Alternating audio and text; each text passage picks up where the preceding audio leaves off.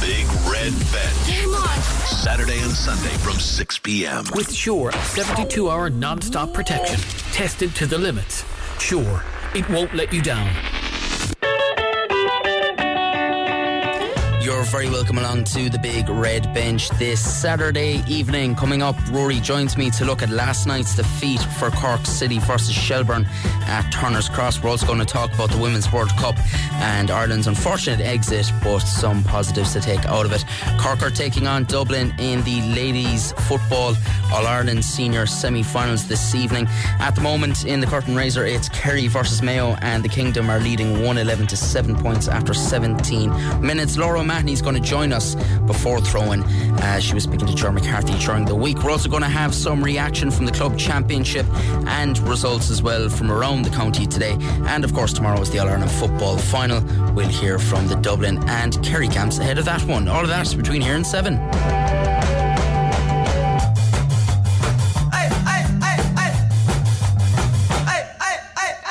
You're listening to the Big Red Bench with Sure 72-hour non-stop protection here on Cork's Red FM. It's Aidan Lee here with you until 7 o'clock.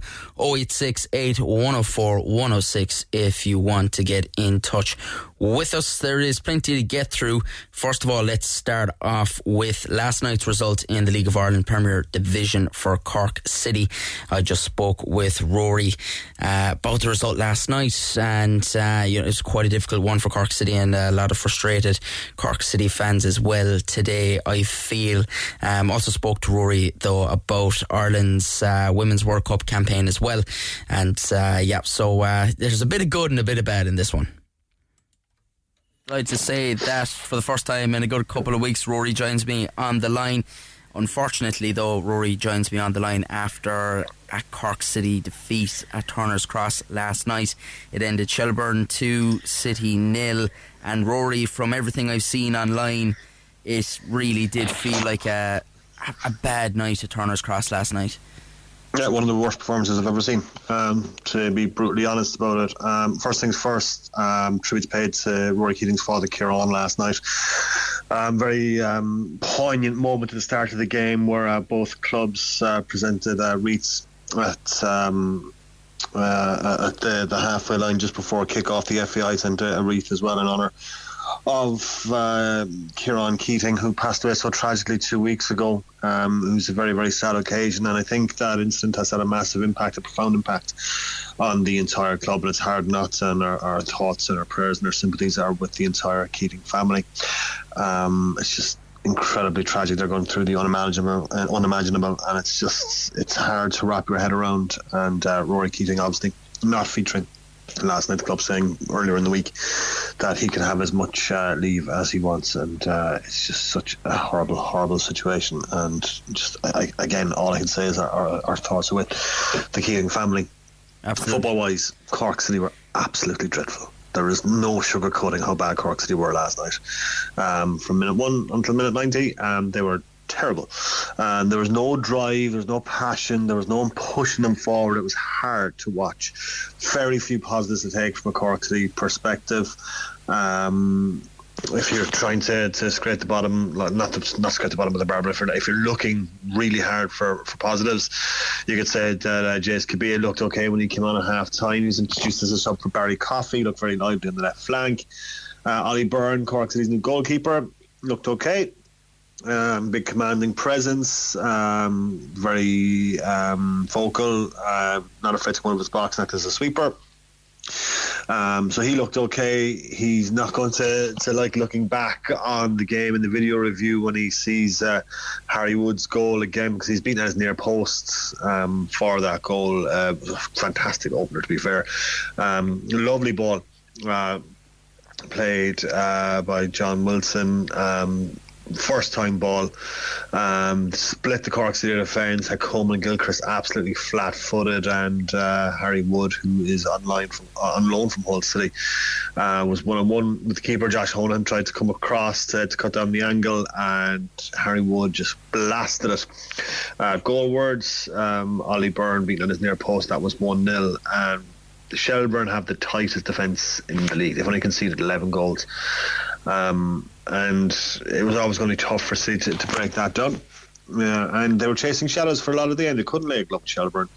It was tough to watch. Shelbourne were very well organised, very, very well drilled. Damien Duff has built a very, very solid foundation there with Shelbourne. Harry Wood, as I mentioned, he scored the goal, but he also ran the show for Shelbourne last night. He was absolutely brilliant. Pleasure watching him play last night. Cork City couldn't get near him. Absolutely nowhere near him. And Shelbourne never looked like they were going to concede. And then they got a second in the second half. Sean Boyd, who just come on as a sub for Harry Wood. Cut inside from the right wing on his left foot. 3 Cork City players looking at him, not even attempting to close him down. He takes a shot from 20 yards, left-footed, whipped it in into the bottom corner, left Ollie Byrne with no chance, and that was that. City were never going to score 2 against the Shelbourne team. Have only conceded 2 goals on 3 separate occasions in their league campaign so far. It was a tough night at Turner's Cross. There was booze at full time, fans frustrated. It was just a dreadful night, and there's not much more I can say, but it was just awful. Like Liam Buckley as well must be so frustrated, because we heard him during the week in his press conference, and he would have heard him throughout the week on Red FM during our bulletins, and he was riled up almost. He was fairly rousing in what he was saying. He wanted the players to get out and attack these last 12 games, 11 now after this, and trying to stoke up that bit of passion, and for them to be so flat then is really disappointing.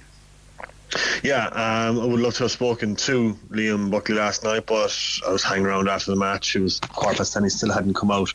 I was covering again for LOI TV, the producer of the class, we're going to call it there. I had spoken to Damien Duff, who was obviously delighted with his side's win, his side's performance, and the performance of Harry Wood, but it was Liam Buckley never came out last night to face the media. Now, I think owner Dimmer Usher was having some words with the management team. He's obviously not happy with what he saw last night, so it'll be interesting to see what City can do to bounce back. They have a bit of time to lick their wounds. They're not back in action until tomorrow week when they go to Shamrock Rovers up in Tala, so they have a bit of time to try and get things right in the training pitch, but I'm not sure what they can improve. I mean, like, they brought players in. I spoke to Dermot Usher before the game. He was telling me that he has said yes to every player that the Cork City management team have asked, so he's done his part. And City have brought in Ollie Byrne, they brought in Jay Skipia, they brought in Stan Levitius, they brought in Conor Drynan, so that's 4 signings the Cork City have made to strengthen the side. So it'll be very interesting to see what Cork City can do next week, going to Shamrock Rovers team who are top of the table. It's not obviously going to be easy by any stretch of the imagination, but it's hard to put into words just how poor Cork City were last night, as they were basically outclassed by Shelbourne. Now they're 6 points behind Drogheda United in that race to avoid the relegation playoff battle. City are 9th with 23 points from 25 games. Drogheda United 6 points clear after that draw with Sligo Rovers. Sligo Rovers 7 points clear. So it's going to be a huge battle to try and rein in those 6 points against Drogheda United. You have to start somewhere, and why not start against Shamrock Rovers? I mean, everyone remembers that epic 4-all drop in Tala earlier on this season, but it's hard to see how Cork City are going to improve and what they can do to improve, and the players have to step up here and say to themselves, this isn't good enough. This is largely the players, like, they have to look at themselves and say, our performances haven't been good enough. Last night's performance certainly wasn't good enough. What can we do as a group of players here to step up and improve? Because they have to take a lot of the blame for their performance last night. They were lifeless, they were dead. Didn't seem to have any urgency. The only urgency they had was when they went 2-0 down and they put a bit of pressure on Shelbourne, but never really threatened Conor Cairns, who picked up his 11th clean sheet last night. So I have no idea what Cork City are going to do. It's just a massively frustrating evening. Yeah, and obviously, look, Rory Keating has probably been one of the most influential players this season for City, and look, he's missing through awful circumstances, and also I think probably the loss of Matt Healy, it seems to really have sucked the wind out of a lot of fans and the team as well. Yeah, Matt Healy's departure was very, very disappointing. although his form wasn't great in the run to his departure, but Matt Healy, whenever he gets in the ball, you think he can score because he has that whip of a right foot that he can just lash them in from 25-30 yards. So it's unfortunate to see Matt Healy go. They replaced him with Stanlevicius, who looked alright last night, didn't really stand out at all. Joe Brian Whitmarsh went off after 10 minutes last night, and obviously that he was kind of playing in the more advanced number 10 role, and obviously that kind of messed up City's plans. He went off after just an accidental clash. He picked up a head injury, just had to go off. It was just very, very disappointing to see Joe Brian Whitmarsh go off after 10 minutes, because then you replace with Aaron Baldry, and that's not a like-for-like substitution. So whatever, I suppose, tactical plans the Cork City have were kind of blown apart after 10 minutes. But Aaron Baldry was no great shakes when he came on. Barry Coffey wasn't great at all, and Tunde Olabi was up front on his own, worked hard, but Olabi's not, I suppose, the most not the greatest of players up front. He needs Keating with him to kind of play off. He does well when he's playing off Keating, but up front on his own, he found it very, very difficult, and just was a very frustrated figure for much of the 19 minutes. So it's just Rory Keating, obviously a massive loss, but the Cork City problems are far, far deeper than just the absence of Rory Keating. Absolutely, and like you said, huge test coming up against the league leaders Shamrock Rovers. You were also at Turner's Cross during the week for what started out as an unbelievable occasion, I imagine, and unfortunately ended in defeat for Ireland at the Women's World Cup, and it ended their involvement in the tournament from a competitive point of view. Obviously they do still have a game against Nigeria, which actually is a very important game in terms of deciding who goes through the group from Australia, Canada and Nigeria. But I imagine after 3 minutes, when Katie McCabe whipped in an unbelievable corner straight into the Canadians' net, that there was some good atmosphere at Turner's Cross on Wednesday. Did she mean it? Do you think she meant it? It looks like they were targeting the goalkeeper, by all means, yeah. So I think there was definite intent to put pressure on the goalkeeper and cause a fumble and try and get that ball over the line. So absolutely she meant to put it in an area where a goal might be got out of some sort of a ricochet or some bit of luck like that.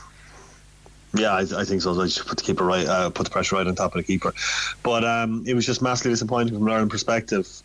Just that goal before half time, I suppose, sucked the life out of the Republic of Ireland and Canada, were by far the better team, weren't they, in the second half, which was, I suppose, disappointing. Ireland never really kind of threatened, I suppose, after that, and it was just a massive disappointing defeat for Ireland's World Cup campaign to end after just 6 days down under. I mean, like the Australia game, I thought Ireland were very good against Australia. I thought they were defensively tight, and created a couple of chances against Canada second half. You got to say they just weren't good enough, I suppose, and that's kind of shows you, like, a top level international football, how you can be punished just for a couple of lapses of concentration, and that's what happened to the Republic of Ireland. Now they have a chance against Nigeria to, I suppose, just get a result and try and just kind of, I suppose, take something from their World Cup campaign. I mean, like Nigeria, I watched them against Australia. They were absolutely brilliant against Australia, so obviously not going to be easy in Brisbane on Monday. There's another watch party happening at Turner's Cross actually for that. That's organised by the MFA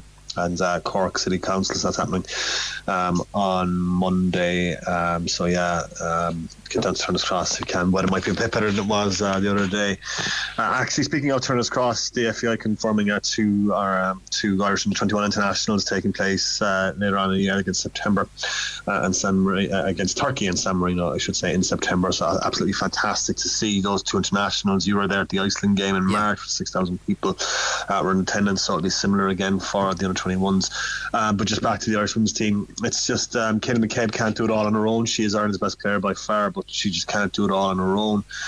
Denise O'Sullivan, I'm not sure she's entirely recovered from that knock that she picked up in that friendly game, because she wasn't her usual competitive box-to-box self in either game, which is disappointing. But look, hopefully Ireland can get a result on Monday. I hope Vera Pauw plays some of the players who are on the bench and deserve a chance to play at a World Cup.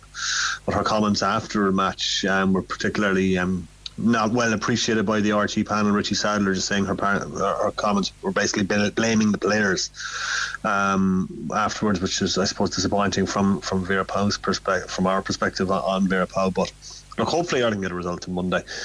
But you have to say, getting to the World Cup an incredible achievement. So hopefully it won't end it down on that. They have had that magic moment with that Katie McCabe goal. But fingers crossed they get a result now. And Nigeria just go with it. Absolutely, yeah. Hopefully one day it'll be a good occasion and something to write home about, quite literally, from down under. And hopefully Cork City can get back to winning ways, maybe, or at least put in a good performance next week against the league leaders, Shamrock Rovers. Rory, thanks a minute for joining us this evening on the bench. Top man, Aidan, cheers. Yeah, thanks to Rory. And I tell you what, if Cork versus Dublin later on is any bit as good as Kerry versus Mayo, you're in for a cracker. Anyone that is, well, they're probably well on the road to travel into the game at this stage. But Louise Niemer Hurtig has just put over a huge score for Kerry to take their lead back to 114 to 1-9. There's about six minutes left there. So Kerry in control, but Mayo, there's definitely a breeze there, and Mayo managed to claw back a good bit of the deficit over the last 10 minutes or so. Alright, let's look at the other action throughout the day. At the Women's World Cup, we just heard about Jamaica beat Panama by 1-0 in their Group F clash. France moved to the top of that group following a 2-1 win over Brazil. That books their place in the last 16. Jamaica are a point ahead of the Brazilians in that group, and they meet on Wednesday. Earlier, Sweden progressed to the knockout stages with a game to spare. They beat Italy 5-0. In golf, Fiona Maguire will go into the final round at the Evian Championship, 8 shots off the lead. The Cavan native carded a third round 67 to finish on 3 under par. Stephanie Meadows 8 over. French woman Celine Boutier leads the way on 11 under ahead of the final round tomorrow. Vijay Singh has dropped back to 2 under par on day 3 of the Senior Open Championship. He still has a 3-shot advantage though, with Paul Lowry among the players in a tie for second. In Wales, Padraig Harrington is 3 over, playing in the last 10 minutes or so. Darren Clark 7 over. In swimming, Daniel Whiffen is into tomorrow's 1500 metre freestyle final at the World Aquatic Championships in Japan. The County Down swimmer finished second in his semi-finals in Fukuoka this morning. Earlier, Mona McSharry finished 11th in her 50 metre backstroke semi-final. Conor Ferguson finished 13th in the 50 metre backstroke. They are both back in the water tomorrow in the 4x100 metre medley relays. In rugby, Scotland have begun their preparations for the Rugby World Cup with a 25-13 victory over Italy at Murrayfield. Josh Bayliss scored his first test try for Gregor Townsend's side. Darcy Graham crossed the line twice also. Former Munster out half Ben Healy also played a prominent part for the Scots, and obviously they're building up for the tournament in the autumn. New Zealand have won their third successive rugby championships. The All Blacks blitzed Australia 38-7 in Melbourne earlier. The final game of the championship is underway, and it's South Africa against Argentina. Alright, in the football championship, I'll try to get some more up-to-date scores here if I can. In the Premier Senior Championship, the Bon Secours Premier Senior Football Championship, it finished Carrigaline 11 points, Rogue 110. After 45 minutes, it was Douglas 2-6, St Michael's 6 points at Parky Rin. Let me just see if I can get an update on that. It's Douglas 2-7, St Michael's 1-7, and there's it's very close to full time there.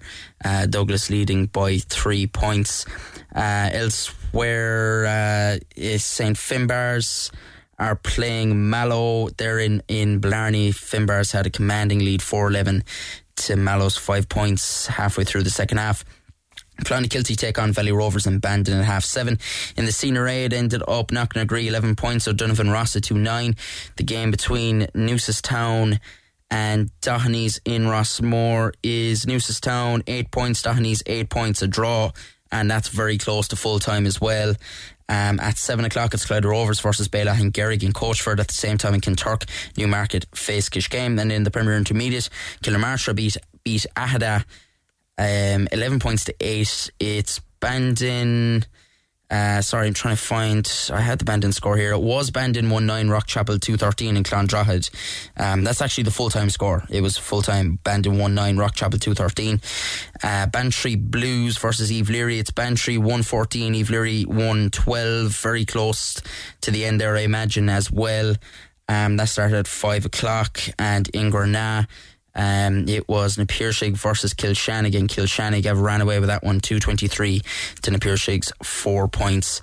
Very, very close to full time. At 6 in Inniskeen, Castletown Bear face Nemo Rangers. Last night, Castlehaven and Kerry Rangers played out a draw, 11 points all. The other game in the Premier Senior Football Championship was Nemo Rangers winning out 2-11 to Ballincollig, 6 points. In the Senior A was Canturk 3-13 for Moy 2-12, and in the Premier Intermediate Macroom Neva Vaughan defeated Macroom 1-14 to 1-9. But yeah, it was a draw in the game that John McCarthy was at between Castlehaven and Kerry Rangers. No Brian Hurley for Castlehaven last night. I wonder how big a factor that is and how quickly he's going to be able to get back onto the pitch. Let's hear from the Castlehaven manager, James McCarthy, speaking with our own John McCarthy. Okay, James, firstly, as you know from experience, you don't want to lose your opening game in any championship. That's paramount. But considering it was a draw, did you think it was a fair result overall on the first night out? I'd have to watch the video again, but we were very poor the first half and we didn't get into the game at all. And look, if we're looking for excuses about, the only one I would have is that we have a lot of fellas injured, half injured, fellas coming back to us. We haven't trained together. Yeah. We have a lot of work done, but that team haven't trained at all together. We haven't even actually trained together. Yeah. So if I was looking for excuses, that was it. But look, I was only waiting for half time to come, even though we were against the Gale win in the second half. It died a bit. I thought we played way better the second half. We controlled the game in stages. We were up twice, I think, 2 points, but then we didn't control it. And if we controlled it a bit better, that would come with a bit of experience maybe. We could have sneaked out with a 1 or 2 point win, but that was only sneaking out as well, because there was heavy pressure on both sides there. You know, there was balls going to the full forward line fairly fast. Anything could have happened there in the end. Ross could have got a goal fairly easy. We could have got another point above maybe. So you always want to win, but we're not out of the championship. And I knew these things were going to happen this year because of just the situation we were in this year with the Cork lads and everything. That the bodies need time to recover. 10 wides as well is very unlikely, and that's something you can work on between now and the next day. But the other side of it was you finished with 13 pairs of the black and 2 yellows. You know, you could have lost it. So, I mean, holding on, I'm not suggesting you were holding on, but as you said, you didn't control it when you needed to control it. But these are things, along with the shooting, you have time to work on over the next 2 weeks. Yeah, and look, and try to get the injured bodies back in the pitch, which is going to be tough now because, there's hurling as well on board. But yeah, 10 wides, we wouldn't be happy with that, especially with the wind. But again, I find here in Clan, when we play here with the wind, whatever's down in that corner, it does pull with the stand, whatever. I must try to fix the stand, put up a tent here or something, but it does pull the ball down to that right side when you kick it high. Again, no excuses. We wouldn't be happy with that. Look, we'd be looking forward to the next 3 weeks, and as you said, we're not out of it. And what happens tomorrow night, it's going to be a close one again between Clan and Valley. So whatever the outcome there, we'll have a pile to do on the next results then again. Just finally, I have to ask you about Brian Hurley. Is there any update on his injury situation, and when do you expect him back? To be honest, we didn't even consider Brian for this game. I'd say if there's a county final, he'd be out there. The man will come back when he's ready, but he needs loads of recovery time, and as of now I wouldn't be sure, but if he's ready he'll be back. Okay. Thanks very much, James. Cheers. Yeah, very understandable, you'd have to say. Brian Hurley, after such a physically draining and difficult inter-county campaign for Cork. Obviously he was brilliant for Cork and still had his injury worries as well. Came off against Mayo. Cork managed to get the win that day, obviously, but Castlehaven will be hoping he's back and available going into the rest of the championship. Ger also caught up with the Carbery Rangers boss, Seamus Hayes. Okay, Seamus, I described that as a very tight first half, a much more entertaining second half, but a fair result considering your first night out. You were close there at the end, you might have nicked a goal, but overall, what's your assessment? Do you think a draw is a fair result? Yeah, I suppose we are slightly disappointed we didn't get the win, but again, if we told me before the game that we'd get a draw here and be so competitive, I would have been delighted. Very happy with our team performance. You're probably right about the first half, but when we came here earlier on today, there was a gale of wind blowing, and even when we came out for the start of the game, there was a gale of wind blowing, which I think dictated tactics in the first half. About 15 minutes into the game, that kind of disappeared, so all of a sudden you were kind of playing a game that you had planned for before the game, the wind was kind of disappearing, which obviously meant that you weren't going to change the game plan halfway through, but definitely in the second half we came out to play more football, and it was more expansive stuff, I think, definitely. But I think Castlehaven were the same. It was, a lot at stake between the two of us. There always will be, Gert, But am I happy with it? No. I mean, we spoke all week about, we were coming in to win the game. That was our target, so we got a draw. We'll take it, but yeah, the answer to your question is no.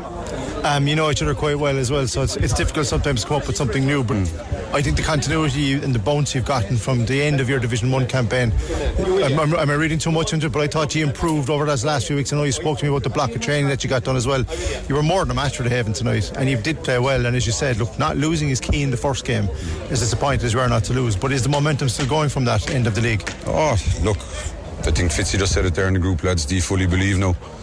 So that is going to add massive belief. We have the experienced heads there, but we have some crop of young players there, and that was probably a lot of their first exposure to this game, this type of a championship game, inside in Clan, packed house, you know what I mean? It is pressurised, sure.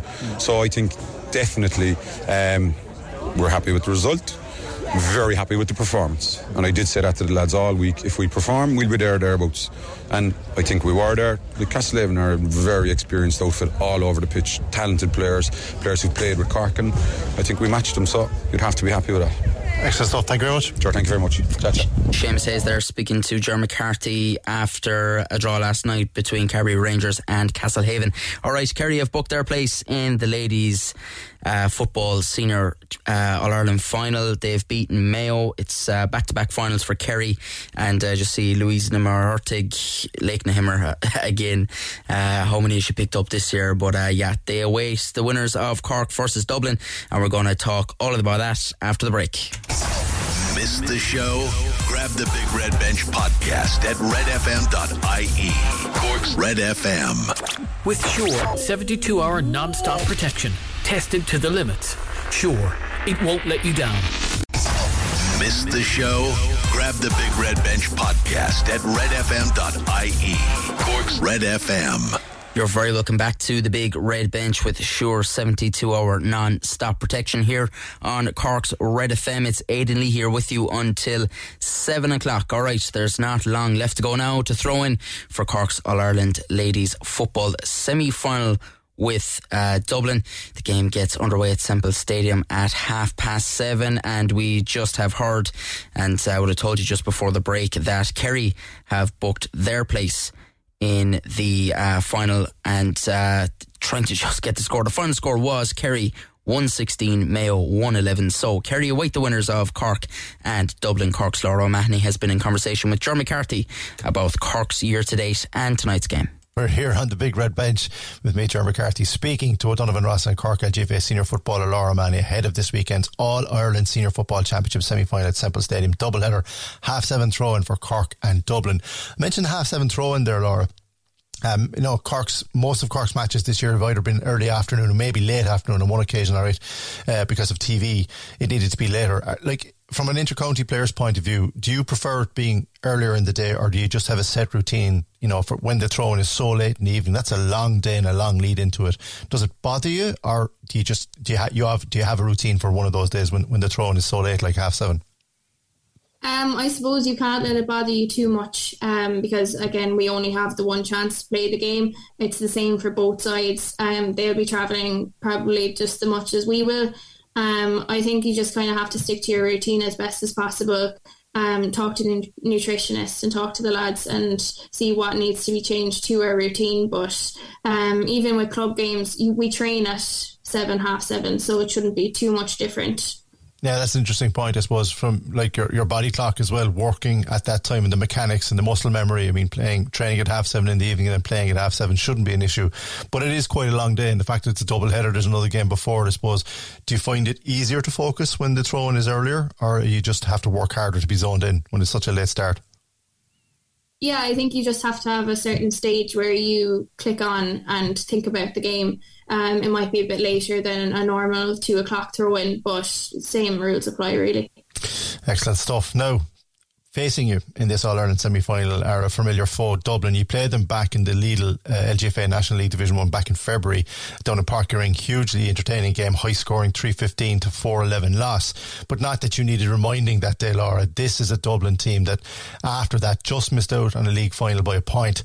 Missed out between Kerry and Galway, who contested that league final. Went on to win the Leinster final by beating Meath 2-9 to 9 points, and have since then put up impressive scores against Cavan and most recently against Donegal, 8 goals in 2 games. If I mentioned to you as a defender the likes of Kate Sullivan, Niamh Heatherton, Hannah Tyrrell, Sinead Ahern, maybe better stop. This is one of the most talented forward lines you could face at any stage of the season. They are unbelievably talented. They're also, like Carlo, experienced. How big a task is this for you? Not just as the defenders, but Cork heading into the weekend. You've played them before yourself. They're an incredibly fit, incredibly well organised and well coached team. This is your toughest game of the season, I would imagine. Yeah, look, any of the other 3 teams that we've played, or any of the other 3 teams that are left in the competition, all of the games would be difficult. And I think all 3 teams are very strong. Dublin are an excellent team, and it's been a long time since Cork have beaten them in a championship game. So yeah, I think especially when we left in 2 goals against Armagh, that'll be something that we need to work on, tighten up in the back, especially with those players that you've mentioned. Yeah, no, assuming you're starting and assuming those Dublin players are starting, like, is there any one particular player? I mean, there really probably isn't. Like, I mean, there's a quality player. You're going to be marking a quality forward no matter what, and Dublin tend to switch their positions during the games anyway. But as a defender, I mean, like, this is the ultimate test, because you're going to have to be, I suppose, physically ready, but mentally, I would imagine, playing Dublin, you've got to be on it for the full 60 plus minutes. Yeah, even Semple Stadium is a big pitch, so there will be a lot of space, and I think we'll need to try and close off that space just as much as they'll have to try and close off ours. So any player that you go out to mark at this latter stage of the championship is difficult anyways, so you just kind of have to focus on your own game as well. How much do you look forward to big days like this, Laura? I mean, you've played in Croke Park before, you've played in big stadiums, but playing in Semple Stadium, big doubleheader, a lot of eyeballs on it, live on television as well, a lot of attention. Obviously, you're doing media like this now in the build up to it, but are these the kind of days that make all those gym Monday evenings and training sessions worth it? Yeah, look, these are the ends that you'd want to be in. Again, like you said earlier, we weren't in this position this time last year. We haven't been in an All-Ireland final since 2020. So I think everyone has nerves, but it's the same for both teams, and you just kind of have to take it on the chin, really. Yeah, you're, believe it or not, one of the more experienced players on this panel now, such as the influx of youth over the last 12 months. Do you find yourself offering advice to some of the younger players that have come on, especially in that defensive 6, which seems quite settled at the moment now over the last couple of games, but there's still a lot of competition for places? But you've probably noticed it more so than I or anyone else on that panel in those training sessions. Like, very successful underage Cork setup is delivering more and more young players every year. Yeah, exactly. Like, how many minors came in from last year? Even like Rachel Leahy now, who's injured, unfortunately, she was on it last year when she was still minor. So not even myself giving advice to them, you'd almost be listening to what they're saying as well, because their opinion is just as valuable. They've almost as much experience underage, winning with the Cork minors and things. So I think the fact that we're all learning from each other and working together is really good this year. Brilliant. On Saturday evening, the TG car. Yeah, we're going to leave that there. And of course, John McCarthy has loads of chats like this every week on the Women in Sport podcast on the Big Red Benches podcast feed. So head on over to redfm.ie or wherever you get your podcasts for them. A little earlier on in the Formula 1, world champion Max Verstappen continued his dominance and won the sprint race at the Belgian Grand Prix. He pipped McLaren's Oscar Piastri to victory, while Alpine's Pierre Gasly was a surprise third. Lewis Hamilton finished fourth but was demoted to seventh after a penalty for colliding with Sergio Perez. Sarah Mackenzie-Foley will be on the bench tomorrow evening discussing the race with Rory. All right, full-time scores in the Bon Secours County Football Championship, and in the Premier Senior, Douglas defeating St Michael's by 1 point. St Michael's, of course, the newly promoted team after winning Senior A last year, finished Douglas 2-8, St Michael's 2-7. In the Senior A, it was Newcestown 8 points, Doheny's 9, 1 point win for Doheny's in that one. Eve Leary were defeated by Bantry by 2 points. Bantry won 14, Eve Leary won 12. And in the Premier Intermediate, Kilshannig 225, Na Piarsaigh 5 points. It ended there. And the game ongoing at the moment is Castletown Bear versus Nemo Rangers in the Intermediate also. And it's Castletown Bear 4 points, Nemo Rangers 1. And that's approaching half time. All right, tomorrow is the All-Ireland football final. It's Kerry versus Dublin. And we're going to warm up to it now. And first of all, we're going to hear from Dublin player Brian Howard speaking ahead of the big one tomorrow against Kerry at Croke Park. Yeah, look, that's what Dublin has prided themselves over the last couple of years on having a strong bench and having that bit of experience, whether the lads don't get any minutes or that are sitting on the bench not knowing if they're going to get on or not. It's not just the 20 lads to get on, it's the 26, and on a match day some people can get caught up in that occasion, but having the experience there on the bench, to whether they're on the pitch or not, to calm the lads down and stuff like that is going to be a big part. And yeah, like we've been here before, and so have Kerry. Like they've Stephen O'Brien the last day coming off the bench, and Tony Brosnan. So all well and good, we have a bit of experience, but so do they. So I think the bench obviously in any game plays a huge part, but in a final when the occasion is so big and stuff like that the bench coming on, being ready to come on and do a job is going to be extremely important. There were so many questions asked if Stephen Cluxton coming back was the right or wrong move. You're in an All-Ireland final now. Was it the right move? Yeah, and look, I've had the privilege to play with him and watch him growing up. He made his debut when I was 4, so I've watched him growing up, and then having the opportunity to play with him. And then when he left, obviously there was a gap there. But the two lads, and Evan Comfort and Dave O'Hanlon, they haven't put a foot wrong all year. But Stephen come back in, just what he brings on the pitch and off the pitch is massive for us. And yeah, it's just having him back and then get to play with someone that you look up to is obviously a great honour, and yeah, to be in that position to have him back in goal, it's amazing. And for you personally, on your journey with this Dublin team from making your debut to now, have you enjoyed it all? I have, yeah, and it really is. I know it's cliche, but it really is a dream come true, because, like as I said, like when my mum and dad brought me down to the Ogre in Raheny at 4 or 5 years of age, like it's something that you do pride yourself and really want to aspire to go out on the big day in All-Ireland final. And thankfully I've had some successful days in Croke Park in finals, and in recent years unfortunately didn't come out on the right side of the result. But yeah, look, it's where we want to be, and as I said, as a kid growing up, this is where you dream of being, and thankfully in 2 weeks we get the honour to go out and put on a Dublin jersey and represent them in the All-Ireland final. Yeah, as you said, you've been there on the good days and the bad days, you know, that massive success there, and then over the last maybe 2 years or so we haven't seen as much, but you've learnt a lot, I'm sure, from both winning and losing. Big time, yeah, and as you say, like you probably learn more from a loss than a victory, because it can be overshadowed if you're winning all the time. But yeah, the last 2 years have been huge learning curves for us, and it's a journey that we started back in 21 when Mayo beat us in the semi-final. So yeah, this is where we want to be, and we aspire to be back here, but yeah, we can't get too ahead of ourselves, and we just we take it as any other game. I know they'll be the same in their dressing room, just another game of football, and when you're on the pitch, and hopefully I get the honour to represent Dublin and play, but when you're out on the pitch, it really is just another game of football, and 15 on 15 plus the 5 subs is what it's going to come down to at the end of the day. So you do take it just another game of football, but obviously there's a bit of the 82,000 in the sold-out stadium is a bit different, but then again it is just another game. Is there an expectation of Dublin to be in All-Ireland finals? Like, do you ever feel a pressure to be back there? No, look, and that's credit to the lads that have come before us that have put the jersey in a good place in terms of that's what's expected, that Dublin are one of the best teams in the country. And yeah, like from back 2011 when they won it, and then it was sort of like that's where it kind of vaulted back into success. So look, we back ourselves, and we go out every day to try to put on the best performance we can, and some days it works out, some days it doesn't, but thankfully this year we've put ourselves in a position now to where we want to be. So it's just literally going out and trying to sort of put on, as I said, show the best performance of ourselves, and then when we go out onto the pitch, then it's just about delivering.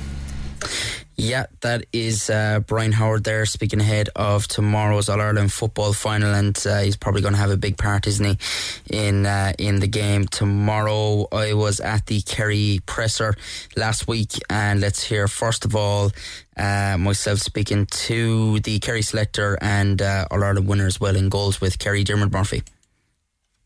By Dermot Murphy. Dermot, I suppose another year and another All-Ireland final, which would have been the aim. I imagine you're quite happy to know. Yeah, absolutely. Yeah, it was always a goal, really. You know, just this year, having won last year, was to get back into the All-Ireland again, and we're delighted to be there. But at the same time, only half a job done. I suppose I was looking forward to talking to you because I wanted to ask you about Shane Ryan and Sunday, because it was just a superb performance by him, wasn't it? Like, clutch saves and kick-outs were so difficult as well against such an organised Derry team. As a goalkeeper yourself, like, what were your thoughts afterwards on Shane's performance? Yeah, Shane played really well, and he did everything that was asked of him, really, you know, in terms of obviously keeping the ball out of the goal and restarts as well, and he contributed to the general play. But look, come here, that's his job too, I suppose, you know, and we'd be expecting that level of performance from him and from all our players every day. So it was a job well done the last day, but still more to do too as well, you know.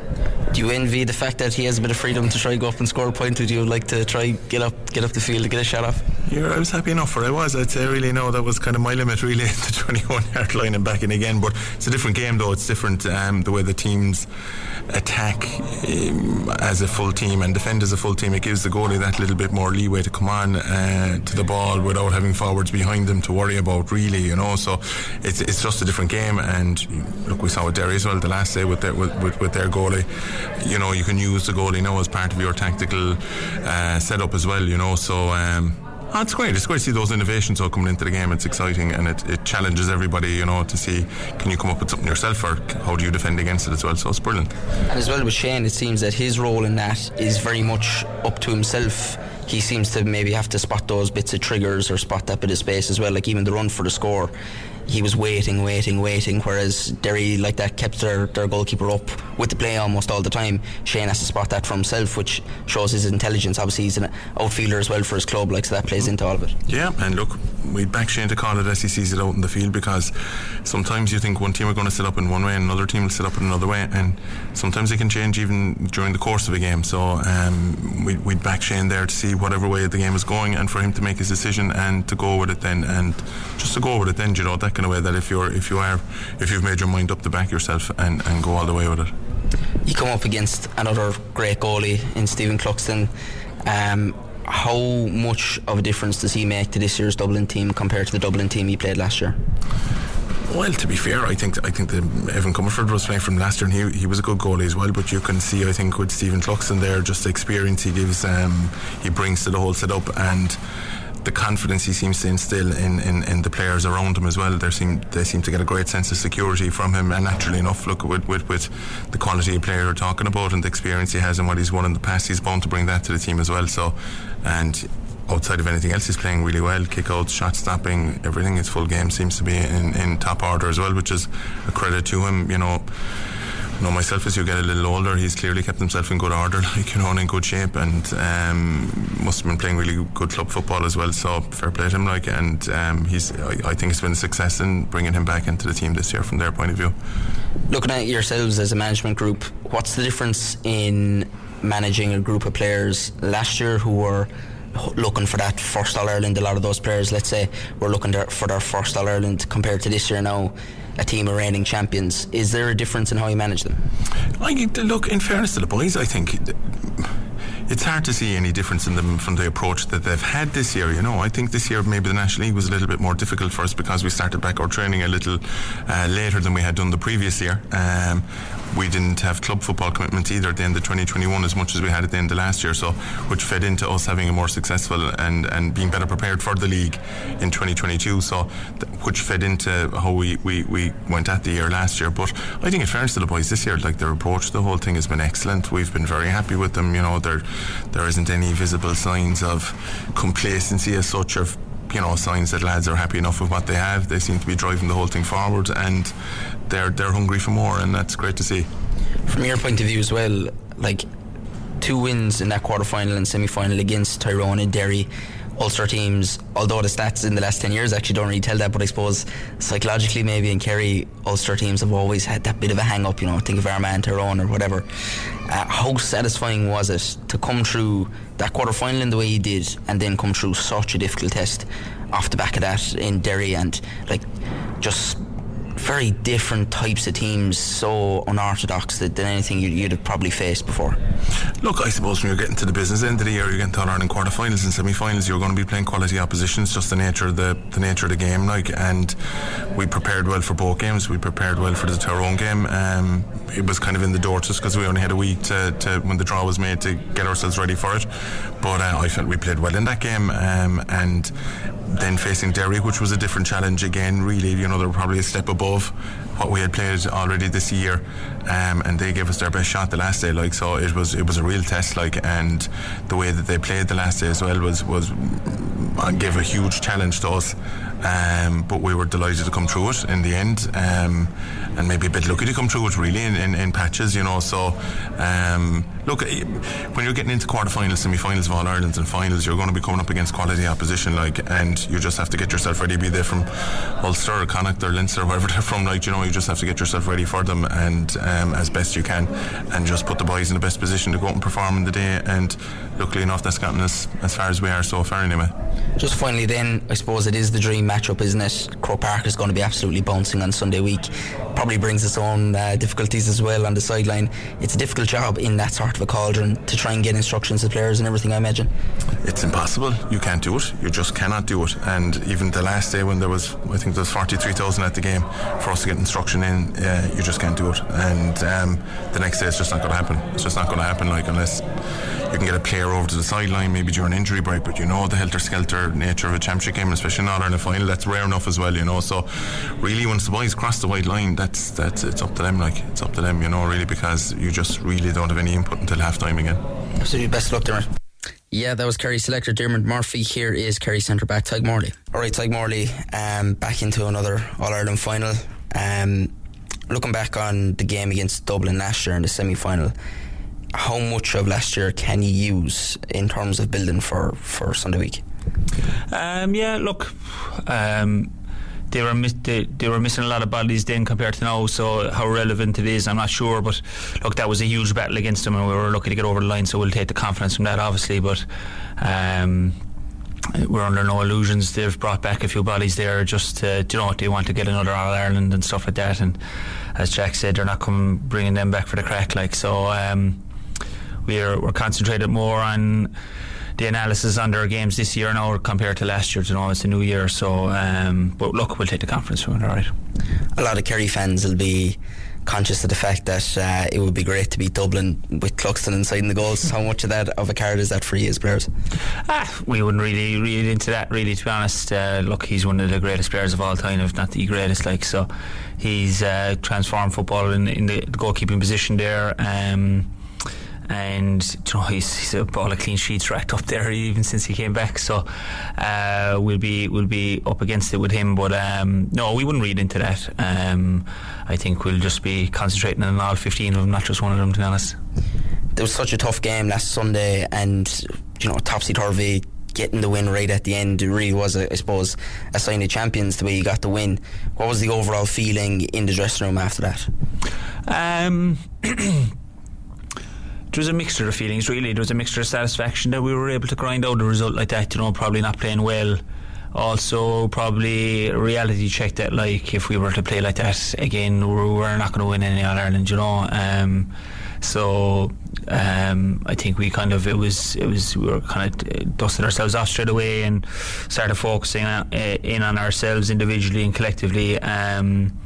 Compared to maybe the semi-final last year and the emotion that was in the dressing room last year, it's a kind of a different one, but I think we just got fully focused on the job ahead then.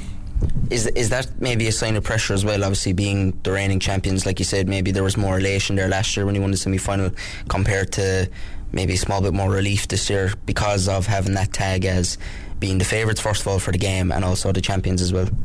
I don't think so, no. We don't really read into the champions thing really or think about that. We kind of use it more to gain confidence than to put pressure on ourselves, to be honest. So we've been in Croker and won the tight games last year, so we take the confidence from that rather than putting the pressure on ourselves. But it was more satisfaction in the win last week than relief, really.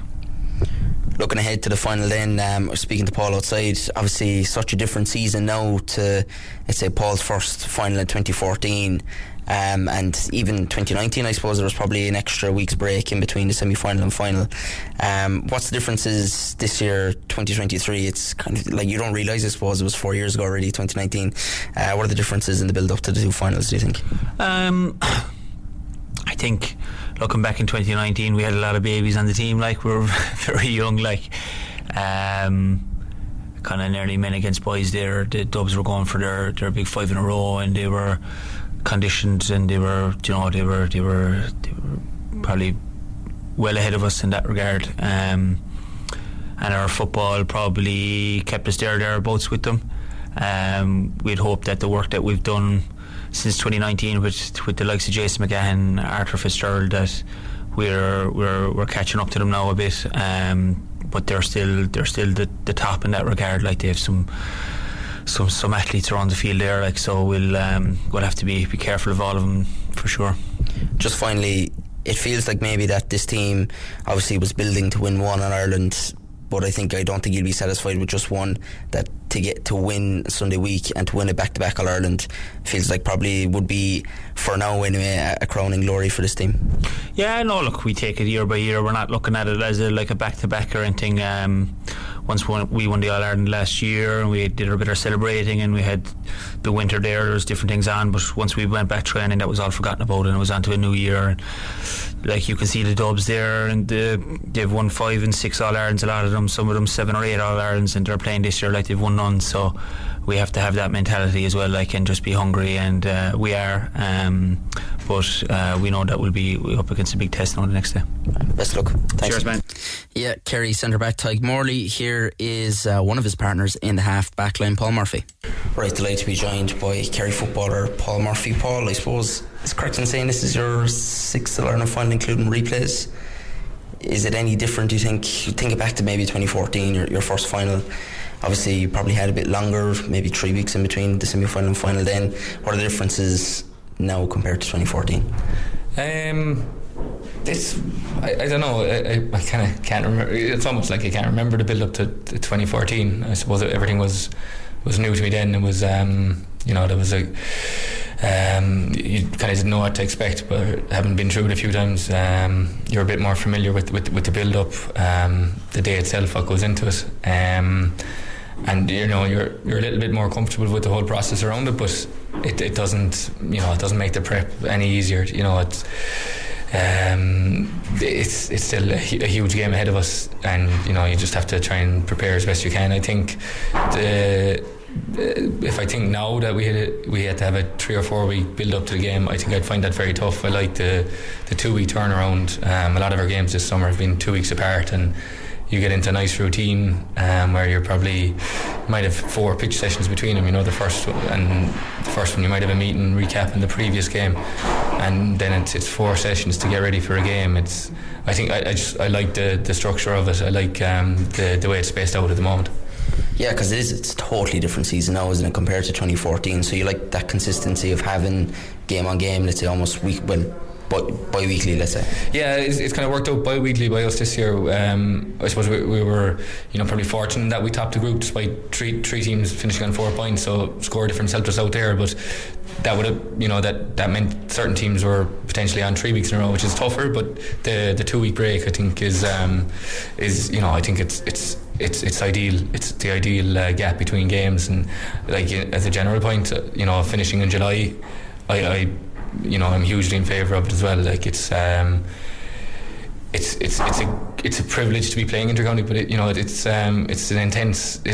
The training, the prep, everything. You're kind of building your life and your week around it. So to be able to have the break, you go back to the club, which is less intense.